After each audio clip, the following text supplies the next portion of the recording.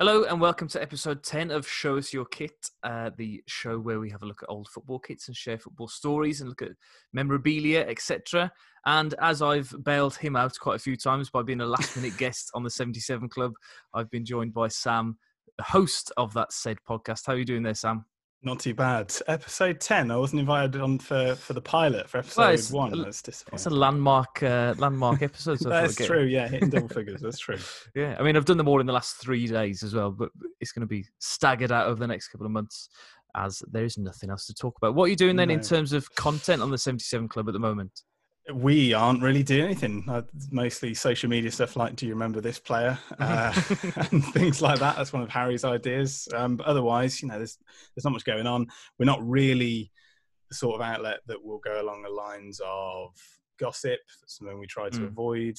And there's not really much else to talk about. We had a season review that we did of the 2013-14 season. That was quite fun to sort of get everybody's stories from that season. Obviously a great season in League One. But as it turns out, we all just enjoyed getting drunk most of the time. So it's good to see that a lot has changed in those years since then. But no, some good stories, mostly alcohol fueled, but no, fantastic season. And then go and check it out if you can. Yeah, definitely. And well, I think it would be worth hearing some other seasons reviewed retrospectively, but I do fear that they might be a little bit the same as you've just mentioned. Yeah. But well, first of all, I'd like to ask you, Sam, what's your earliest memories of being a Wolves fan? Then I was quite late to the party. Really, I was brought up really as a Liverpool fan, but never really taking much of an interest in football. I was never really good at playing it. I think my dad used to take coaching, used to coach the kids at school. Yeah. And I think I was more interested in chasing butterflies or messing around than actually playing football, which I think maybe broke his heart a little bit because he was a very good footballer. But it's sort of, I got my first taste. I went with Bayliss, who was on the podcast, to Wolves versus Cardiff. It was in 2004-05 season. We lost 2-1.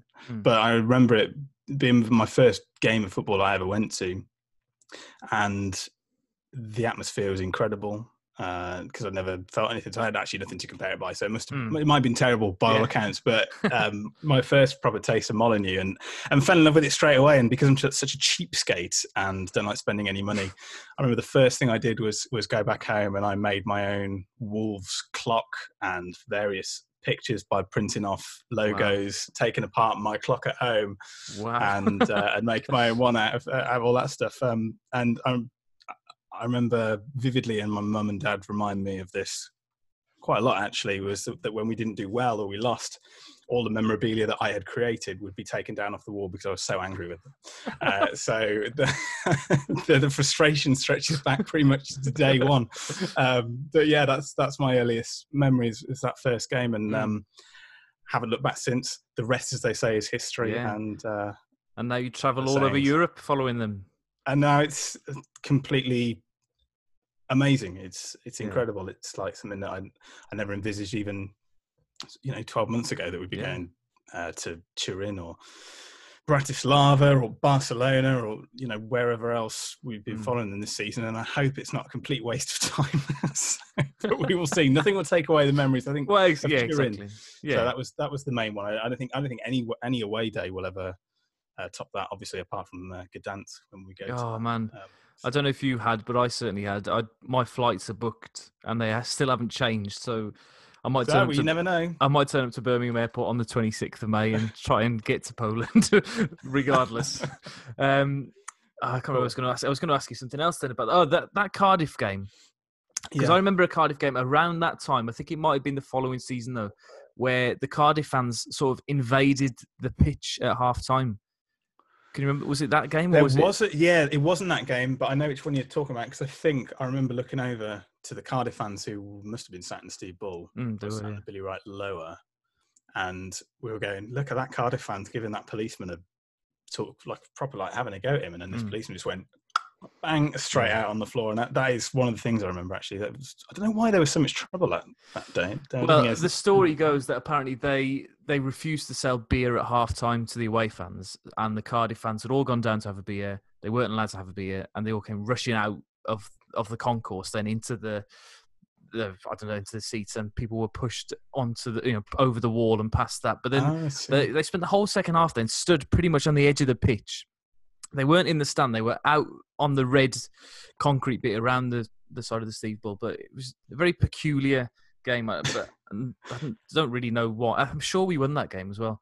But I'd have been early teens, so I probably wouldn't have understood the frustration of not being able to get a beer at half time. But now I'm much older and slightly more raggedy, that I would probably be on their side actually with that. Yeah, and then subsequently after that, they were banned from coming to Molineux the following season, but they left the whole away section without any Wolves fans in it, so it was a really weird atmosphere. Yeah, and I'm sure Cardiff won that game, so they scored. Yeah, and it was just silence in the ground.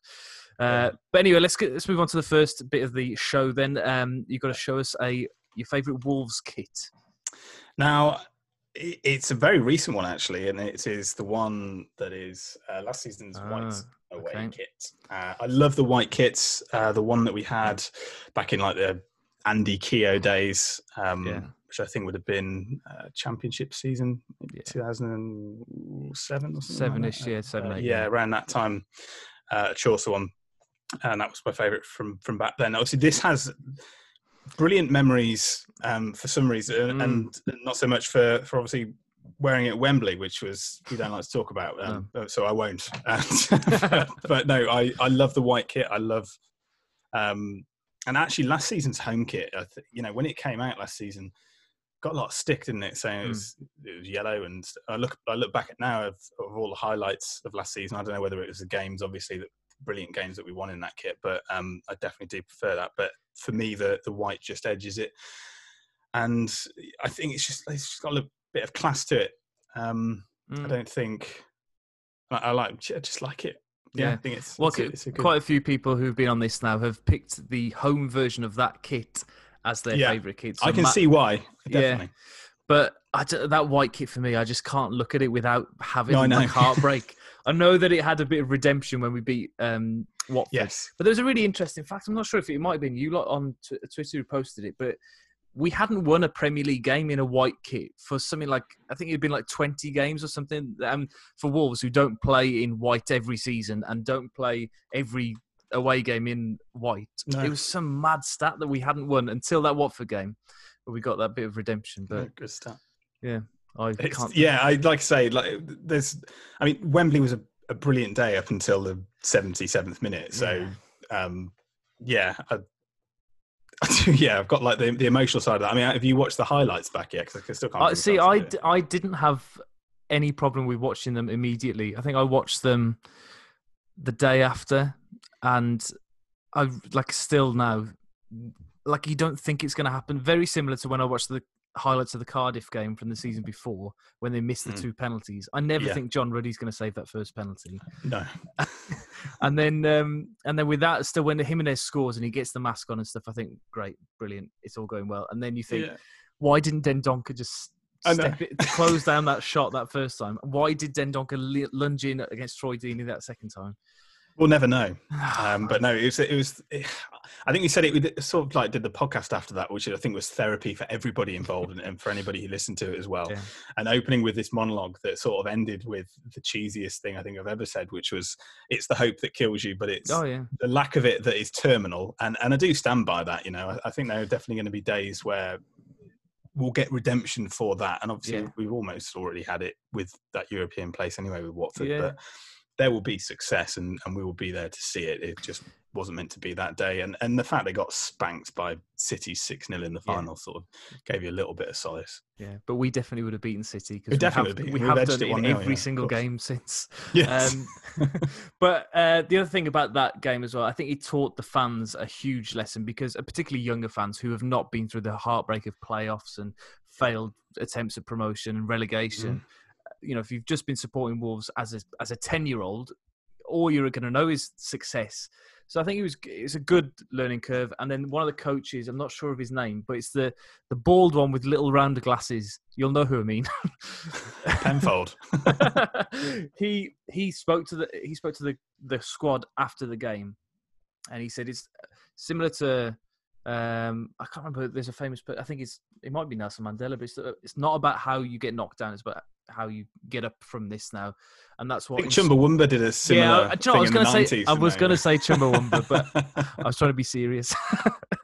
But that's what inspired them to finish 7th. I don't think we'd have finished 7th if we'd have got to the final. If we'd have won that game 2-0, we'd have finished 10th. We'd have lost in the final, and this season wouldn't have been as great as it is or might be. The way through Yeah. What do you think is going to happen? Interestingly, what's your gut telling you?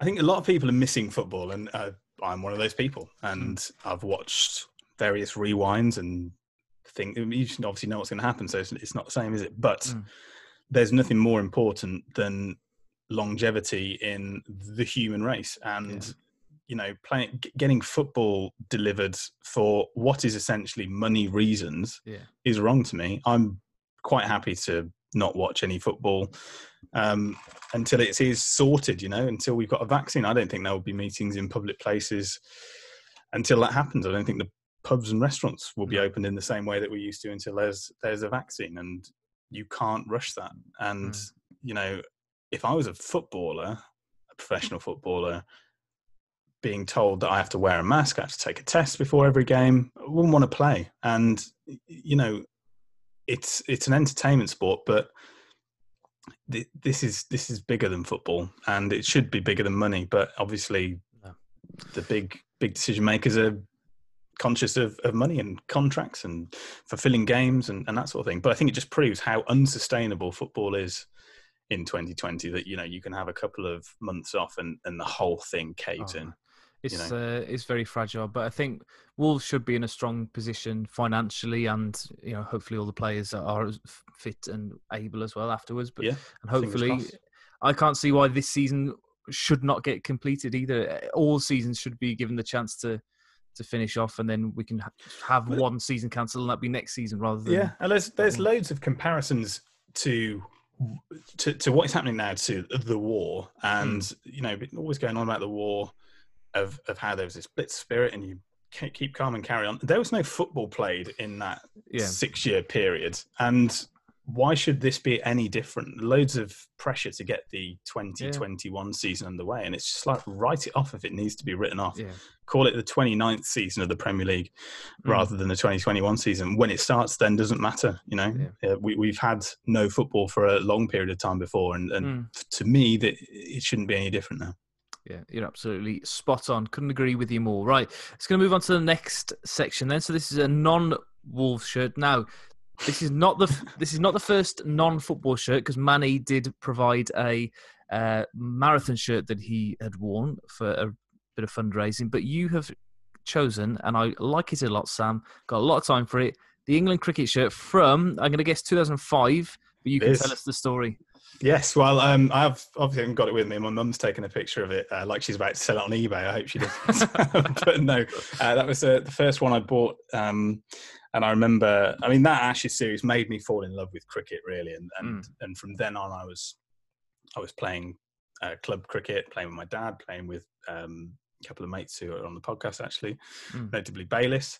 And that crop of players really showed just how brilliant it was as a series for England to win, but also the quality in that Australia side was phenomenal. We talk about the Australia side now, sort of like Steve Smith and that lot, and also South Africa. But when you look at those names, you look at the pedigree in that side, it's a phenomenal side, and everything went England's way that Test series. Glenn McGrath treading on a ball in training, and coming out of that Edgbaston Test. That Edgbaston Test is obviously still sends shivers down the spine. Just how close it was, and on a knife edge. But a brilliant Test series, and wearing that shirt if I do a bit of training or if I ever do play and my knee doesn't fall off. That's definitely one that I pick. So it definitely holds a special place in my heart just because of that fantastic Ashes series. Yeah, well, I already enjoyed cricket before that series. I remember because before it's popular. Yeah. 2005. Yeah. I was the same with the Kings of Leon as well, but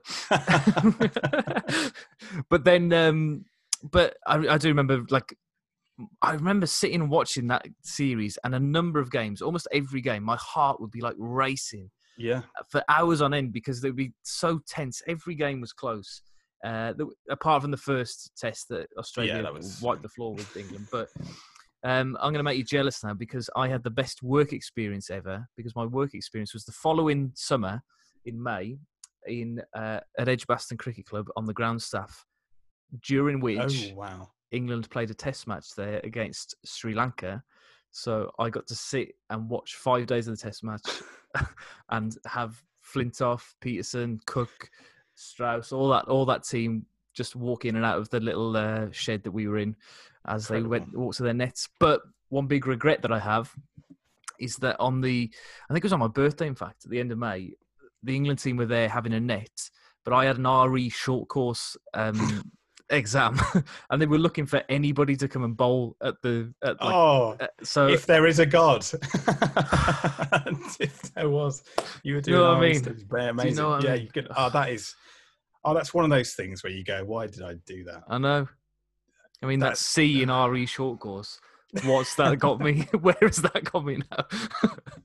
I mean, everything happens for a reason, so I guess. I probably would have been butterfly effect, maybe, but that's gutting. Heartbreaking.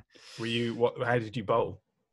Well, I'm not much of a bowler anyway, but I can bowl little off breaks. Little off breaks. Yeah, well, now I'm a wicket keeper, but last season you're probably better than Ashley Giles. So. I don't know. The King of Spain. He's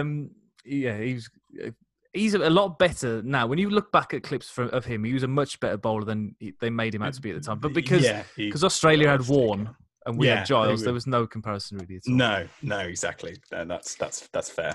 So as we talk about cricket as well, then let's talk about last summer.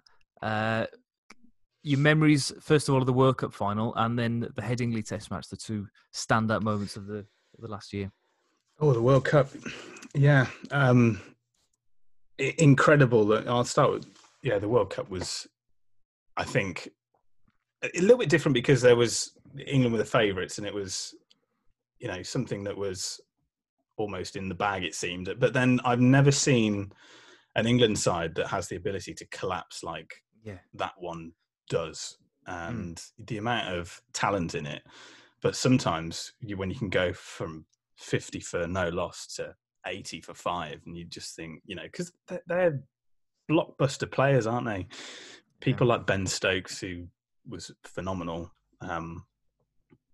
through that entire tournament, and has been for England for a lot of time, especially since coming back from his fracas in Bristol a couple of years ago. I remember watching it and just getting very angry and frustrated, and why have they done this, why haven't they done that, and that roller coaster of emotion that I think that format takes you through. It's my favourite to watch one day cricket by a mile, even though obviously said about the tests and stuff, but for big shots, big hits, big catches as well, because obviously that comes with the territory of big hitting. It's brilliant to watch, and that World Cup final was edge of your seat stuff, and I don't think it'll ever be replicated. To go down to the final ball in the way it did in the Super Over, to little bits like the scoring 6 when the 4 came off Stokes' bat, and he didn't mean it, and the fact he's a New Zealander at heart and all that sort of thing is just added to it, and it was an incredible tournament, and absolutely fully deserved, I think, on balance, taking out Australia in the way that we did as well, the game before that. So and the Headingley Test match as well, we were actually in Turin when that started. I'm not sure if you can remember. It's a bit shady, I don't know why. I think there was something in the Estrella, but I spent at least definitely the Friday and then a little bit of the Saturday before we flew back of just walking around Turin, listening to TMS and listening to the collapse and stuff. And then I'm not sure if you know, but they replayed the whole Test match on Radio 5 Live Sports Extra recently. Oh, right. I listened to it again. So I've listened. Well, it's funny because we were going through, because obviously we'd done the race to Turin where Jack Bayless and I had flown to Geneva, got the mountain bus to Milan, bullet train to Turin, and Harry and Seb in the car beat us by about 5 hours because we got cocky in Switzerland drinking and overslept. But I remember because we were like, well, we've got to get the car back to Wolverhampton. And Harry, Bayless and I were driving over the Alps, and Bayless's phone just kept pinging and pinging. He's like, another wicket, it's another wicket. I can't believe it's another wicket, because he obviously kept losing the signal, and then all his messages would come through and it'd just be this massive collapse, which made him incredibly angry because I was trying to sleep. And so it was one of those journeys back where you're like, oh my God, I can't believe that this is collapsing like this. But obviously it didn't end in tears. So no, that's right. That's the main thing. All's well that ends well. All right, let's move on to the next bit then. Your favourite Wolves clip, which I'm going to put on the screen now for you to explain why this guy, and it's not, I'm going to spoil it for you, this is not the first time that we've seen this on the podcast either, I'm afraid. Somebody else has also chosen Ebanks Blake's wonder goal. I remember watching this. I was watching it on TV, actually, and I don't know why I wasn't going to the game, but I was watching it with my granddad, who is no longer with us. So, but it was the most he'd ever moved, I think, in years, because he lived next door. I was watching his house.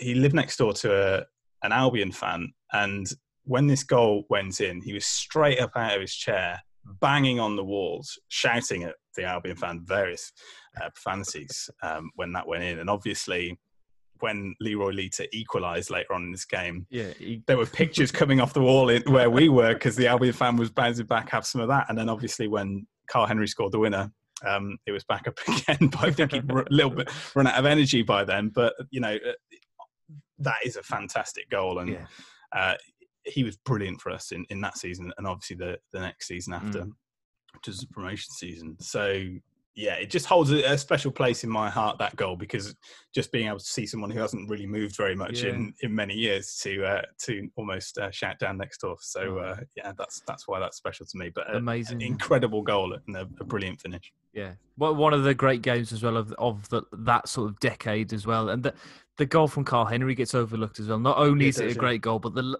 last. But minute, Kevin Kyle did something. Yeah, I was going to say that was what I was going to say. Yeah, you know. Similar to Marlon Harewood. Then the next year, these two weird players that come on loan for no reason. Like, why were they both these big lumps out wide whipping the ball in? What were they doing? A big McCarthy style centre forward that is going to, you know, bash some heads together, and that's what he did, and it was a brilliant cross, and I just wasn't expecting it from him, and the finish was even better. But if only I'd have been there, I'd have loved it.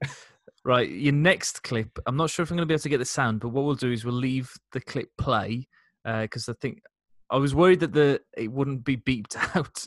Oh no, that makes it funnier. So we'll leave the clip play, and then we'll talk about it in a minute, if I can just. Not as professional as you lot with your. That's the beauty of audio. I know. You can just pause. Here we go. I don't know what. If I do that, can you hear it? No, I can't hear. No, that's all right.